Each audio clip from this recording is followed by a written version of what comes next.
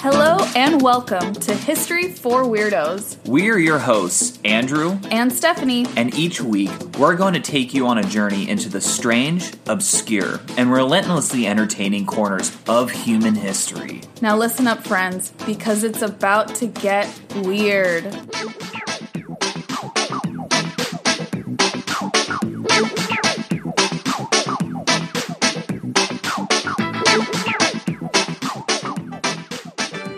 Welcome to episode 62 of History for Weirdos. Welcome back, weirdos. We're glad to have you. Always glad to have you, and really excited for this week because I didn't have to do any research, and that's always fun.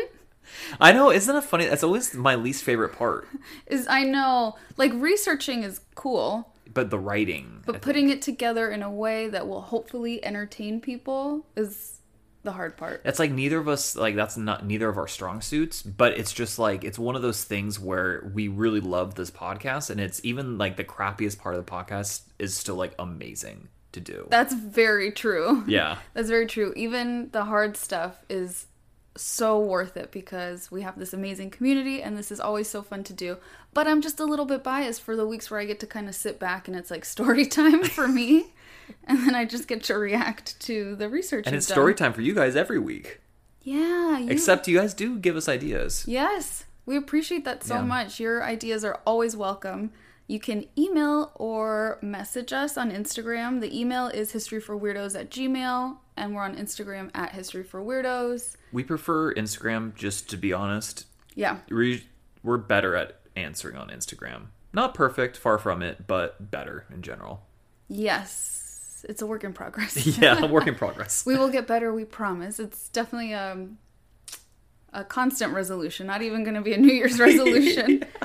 But in addition to all of that, I did want to mention that you will notice a little change in or maybe a few changes in our show notes this week and moving forward. But the two changes that I wanted to bring up to you all is we have 2 affiliate links that we really thought about for this specific community and this audience. Number 1 affiliate link that you'll see is BarkBox, which was Stella insisted on it. Mm-hmm. She was like, I'm the mascot of the show. You guys need to rep me better. She loves BarkBox. We hope you and your furry love BarkBox as well.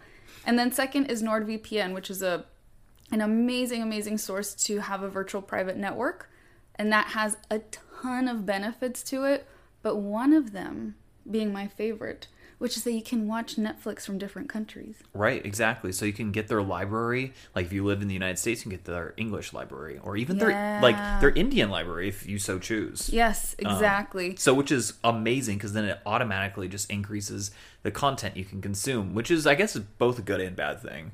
Yeah, but but it's also great for security and privacy purposes. Right. I mean, that's like the point of it is that is that it provides like a great like security buffer, so it's way harder to get hacked, way harder to lose your information and data. So, which in today's day and age is of like paramount importance. Oh my gosh, absolutely. So we just wanted to share a little bit of that with you all. Like I said, if you're interested in either of those things, we use these services, and we have. Since we love them, we thought you all would love them, and we have links for those in the show notes. And like we said, these are affiliate links, but we just wanted you all to have access to that. And without further ado, Andrew, my love, it is your week. What are you going to tell us about? Well, I'm glad you mentioned the affiliate links. That was like the first thing that had in my notes, so thank you. Of course. But weirdos and Stephanie, you're a weirdo. Exactly. I'm definitely one of the weirdos. Definitely. We're going to continue the trend of covering spooky tales this week. Yes. This time, I will say this one's just more weird than spooky, but it's still a little bit spooky. Okay. Because it feeds into mass paranoia. Dun, dun, dun. Sick. That's great. This time, the tale took place where we live in our hometown of Los Angeles, California, actually. And this was during the beginning of the U.S. involvement during World War II. Oh, wow. Yes. And before we can jump right into our story, we have to do just a little bit of background coverage first. So, December 7th, 1941. that date should just like, should have just sirens going off in your head. If it doesn't, here's some brief coverage. This was the day that the Japanese Imperial Fleet attacked Pearl Harbor. The attack had major implications as this prompted the U.S. to enter World War II and eventually shift the tide of the conflict. One thing I do find interesting is how flawed and ultimately catastrophic the Japanese intelligence was for this attack. This is not really part of the story, but I was doing just a teeny bit of research on like, I was just like, of course I know what like Pearl Harbor was, but I just want to do a little bit more research. And it was really interesting because, very long story short, they targeted battleships instead of aircraft carriers and other vessels, thinking that like, ultimately this war, especially the Pacific War, would come down to battleships, and it never really did. This was ironic given that it would be the aircraft carriers, especially, that would push Japanese forces back in the Pacific theater and ultimately win the war for the U.S. and the Allies. That's really interesting. Yeah, very, very interesting, like very very flawed and strange tactics. We just learned obviously about the tragedy portion of it, but not that it was like a flawed right. strategy. They had a very flawed strategy from the beginning, and even then, they targeted 8 battleships in Pearl Harbor, and like 6 of them eventually were still good enough to fight. Oh. Yeah, so it was like they sunk one was resurrected but never deployed. So it was pretty, thousands of Americans lost their lives, so that was, one thing, but it was more of like they just rattled the hornet's nest as opposed to like extinguishing the hornets, Gosh, that's such a good way of saying it. Yeah, I didn't even say that. Was actually a Japanese admiral that said that. Oh, really? Yeah. But anywho, since the attack isn't really the topic of conversation for this episode, just more of like a FYI, I'm not going to go into it any further than that. Just some random interesting food for thought. And we should have this in our minds. Yes, this in our minds, and this next thing is that there is another incident also that took place about 2.5 months after Pearl Harbor that just deserves like a very quick mention. It was on the evening of February 23rd, 1942.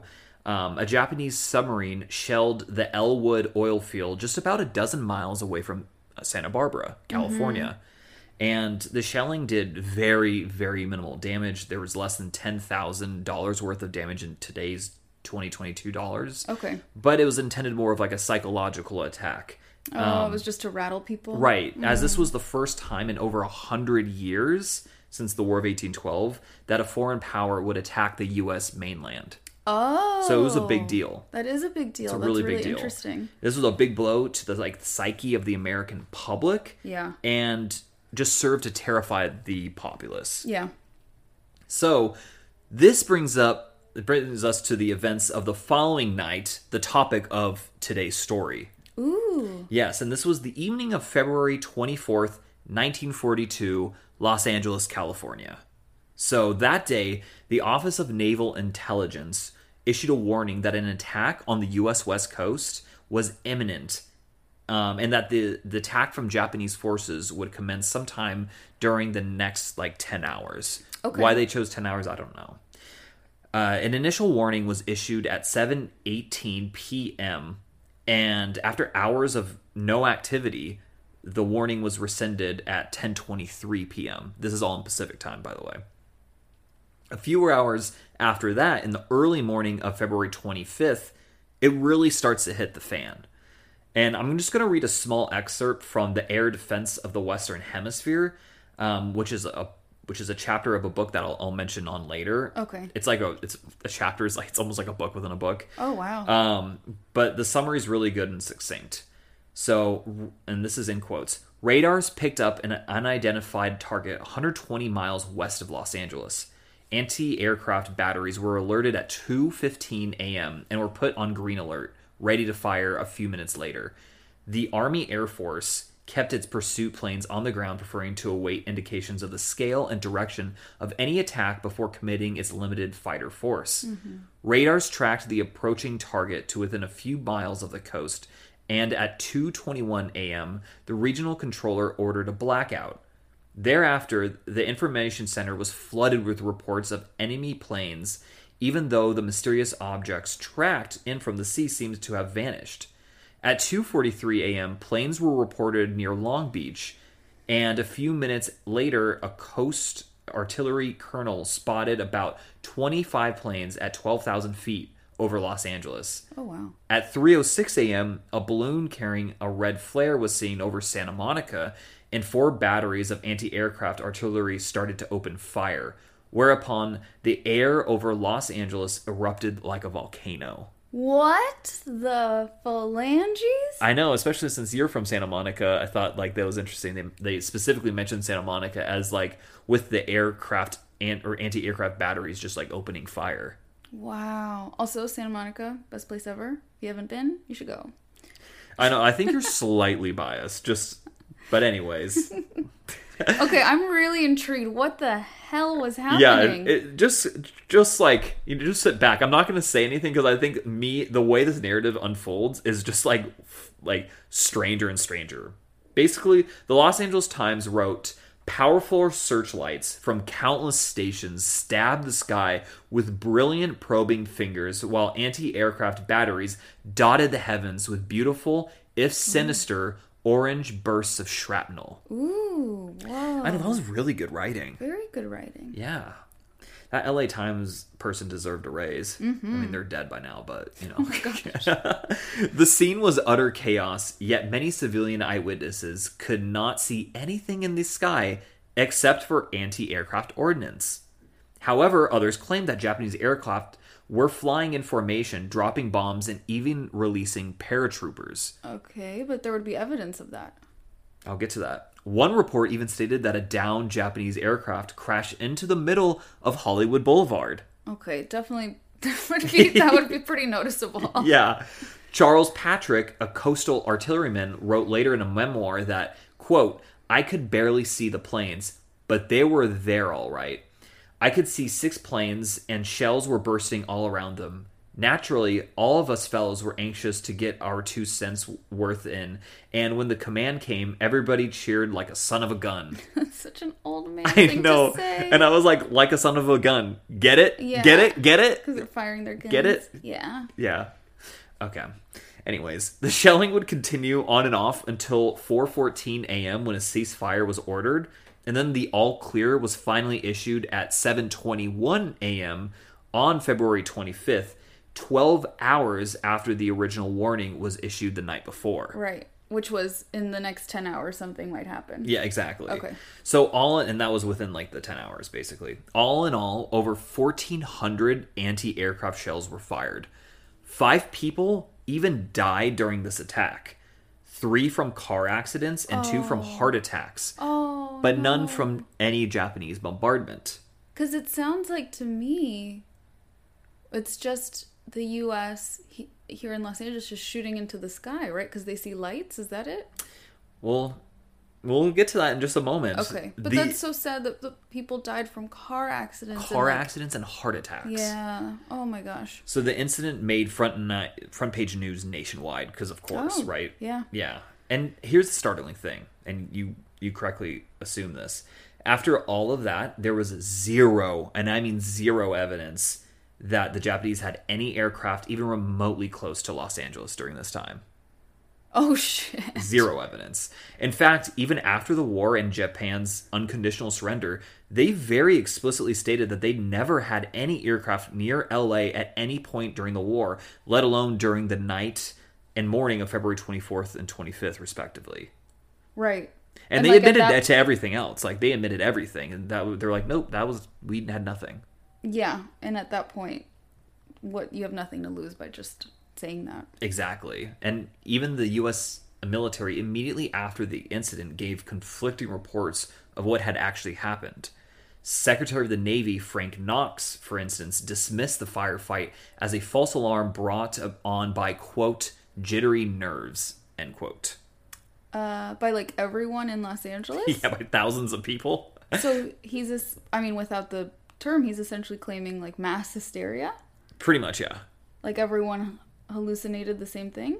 Yes. Okay. Well, don't worry. We'll get to it. We'll get to like some analysis. Nerves. Yeah. Also, Secretary of War Henry Stimson echoed other top Army officials at the time, saying that there were at least 15 planes that had buzzed like the city.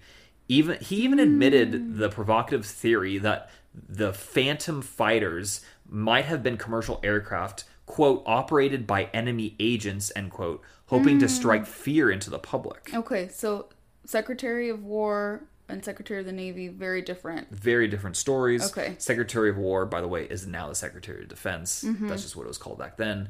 He would even later backpedal his claims on this, but there were still thousands of military servicemen and civilian eyewitnesses who had claimed to see something. So according to the New York Times, some eyewitnesses had spied, quote, a big floating object resembling a balloon, end quote. The balloon. While others had spotted anywhere from one plane to several dozen planes. Oh, gosh. So this begs the question, what in the heck hooey caused this to happen? Yeah. So now, of course, I want this to be aliens because, it's history for weirdos after all. And, immediately after there is, and you can Google this, there is a LA Times front page picture of like at least half a dozen spotlights illuminating one thing, and it looks to be a flying saucer. But it's been quickly dismissed that it's not actually the case because they heavily, during those times, because they were black and white photos, they would heavily doctor it. Oh, yeah. And so it's not an actual good representation of what the actual picture was. Yeah. And it's very blurry anyway, so it's kind of you could say it is, but it could also be a million other things. It could be nothing. It's really hard to tell. It's so blurry. But sadly, I don't think that this is any case of extraterrestrial aircraft, and I'll get into more of it in a second. But before I go down that rabbit hole, I just want to point out that it's not me saying I'm automatically discounting UFOs at all, right? And to be fair, there are very strange incidents that have occurred at other times in which there are no easy explanations. Obviously the one that comes to mind specifically is that UFO sighting in Western Michigan in March of 1994. Yeah. And I'm not going to go into it, but if you want a really good recap of it, I suggest that you watch Season 3, Episode 2 of the show Unsolved Mysteries on Netflix, as they do a really good job covering it. And it gives a 45-minute They do a really good job. We love Unsolved Mysteries. The Netflix one, I've never seen the original show. Yeah, me neither. And that's I think because of that was what I initially thought of. Right. But that Michigan site is nuts. Totally go check it out, weirdos. You would love it. I don't want to go down that rabbit hole.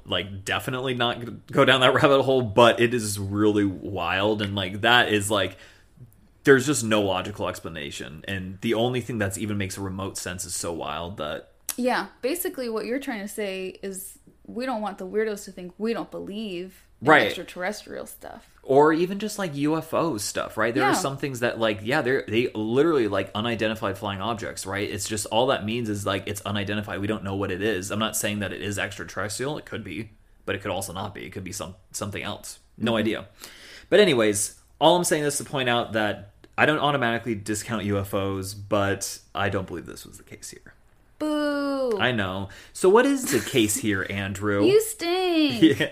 Well, it's peculiar because it has to do with balloons.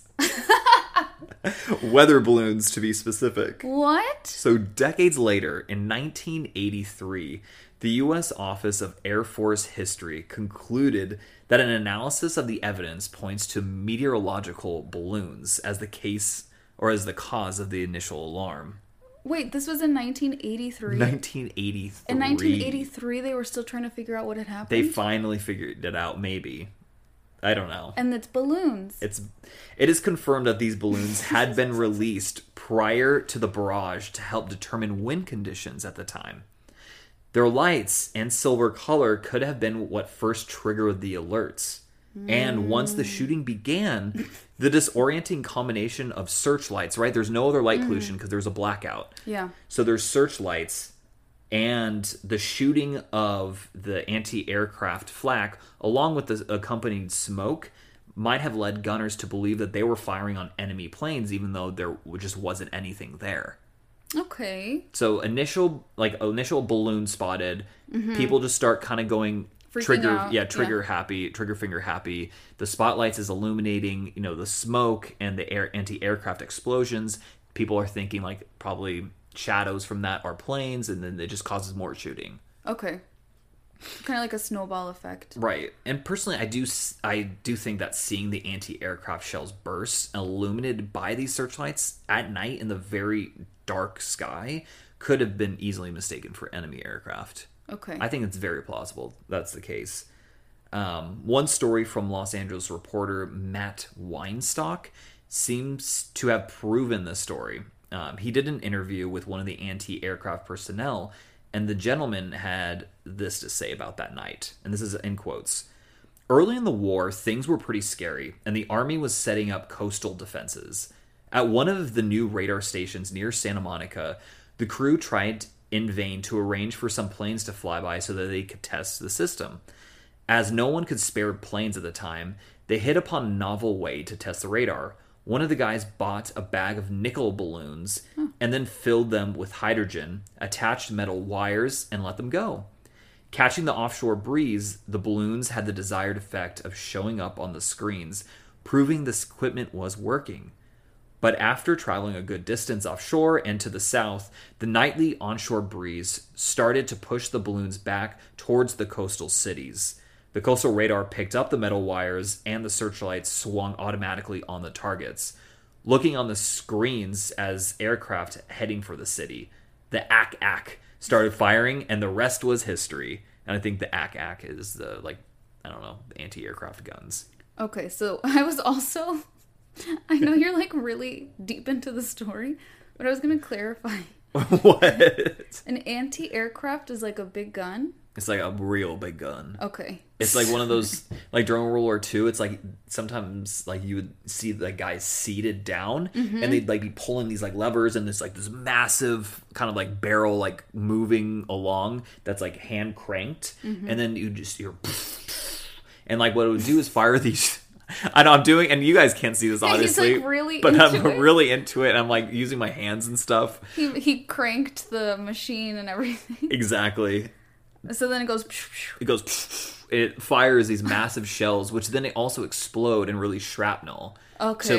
To to take down these planes. This puts a lot more into context. I was what's an anti-aircraft? Is it a little aircraft? Is it the enemy of an aircraft? Yeah, it's we don't like aircraft. Yeah, but it's a gun, which I guess is an enemy of an aircraft. It's a gun that can take down a plane. Exactly. That's exactly what it is. So, interestingly, though, this panic did inspire the Japanese to use the quote-unquote Fugo balloon bombs later in the war, but these did very little damage and ironically did not cause nearly the same level of fear as the Phantom balloon attack did on LA. Oh. So basically, if you don't know what I'm talking about, these were essentially these large hydrogen-based balloons that were laden with explosives and were released in Japan and floated for days across the Pacific to the mainland US in order to start forest fires and cause panic. Oh yeah. But they didn't do a lot of damage. It did very little damage. They released hundreds, I think, or maybe even thousands, and it did very little damage. And so, my dear weirdos, let me ask you this. Was the LA Panic, the Battle of Los Angeles as it's called, was this a case of balloons causing unnecessary panic, destruction, and deaths? Or was it aliens? You tell me. The fact that it might be balloons is more absurd to me than aliens. Yeah, and it's probably balloons, to be honest. So in a more way, than likely, the Navy guy, the Secretary of the Navy, he yes. was a little bit correct in thinking the jittery nerves, right? Right. It was such a high stress time that people were very quick to assume worst case scenario was happening. Yeah, and I think he is in part correct, but also in part it was this was very early radar was being used, and people. I mean, I know for a fact that sometimes whales were mistaken on radar for Japanese submarines. Oh my gosh. So I mean this it was way off. So okay. There were tons of false positives, right? That's interesting. I hadn't considered that context as well. I was well, can't they see what's up there? I guess not. Right. We take our very advanced technology for granted sometimes. Exactly. Yeah. So, yeah, that's the story of the Battle of Los Angeles, as it's called. That's what it's called? That's what, yeah, it's kind of tongue-in-cheek. There's Oh even a my movie made about like 10 years ago. It was terrible, but it was like an alien attack, and the movie is called The Battle of Los Angeles. And they attack Los Angeles, unsurprisingly. I would not recommend watching it, but it was based off this event, like in a weird sort of way. That's so interesting. Yeah, I'm sure people in LA, I mean, was LA super populated in the 40s? I mean, sort of, but not Like- like it is today. Obviously not like it is Yeah. today, but relatively for the time. I think by the I don't really know. I know by in the 20s it like wasn't. That's when it started like blowing up. But I don't Yeah. think it hit a. I don't know. It like yes and no. I think it was definitely like decently populated, but not like Because today, obviously, it's very, very highly populated, so it is unfortunately an area that would be targeted right. because of how densely populated it is, and obviously at that time with the threat of the Japanese government and everything, Right. I think it makes sense that people were scared. Exactly. I also think it's kind of ironic too that it's like it happened here in LA where like the motion picture like industry really started. Yeah, and like it's kind of like it was all an illusion, just like how movies are all an illusion. Because we're all so dramatic. Oh, dun dun dun. Wow, that was really interesting. Definitely a perfect story for History for Weirdos. I know, right? Because even it got even weirder when it's like aliens, no, big balloons in the sky. Yeah, no, weather balloons. Like it's so absurd. I'm That definitely- people died because of this, because of weather So balloons, sad. maybe, or like nickel-plated balloons. I don't even know what that means. I'm absolutely going to post a picture of like a 1940s weather balloon on our Instagram. Definitely. Because we all must see what these look like. Absolutely, as you should, as we should. But anyways, the sources for this week's episode, a really interesting book called "The Army Air Forces in World War II, Volume 1" by William Gross, History.com, the California Library, the LA Times, and of course our favorite, Wikipedia. That's awesome, babe. Thank you Yes. so much for sharing this story. Absolutely. And thank you, weirdos, as always, for listening. I have said this before, but I will say it again. Please share this episode with another weirdo that you think might enjoy it, or leave us a review or a rating. It helps the episode, or the podcast, grow. And you all have helped us grow so much, so thank you for that. Yeah, thank you, weirdos. Until next time. Until next time.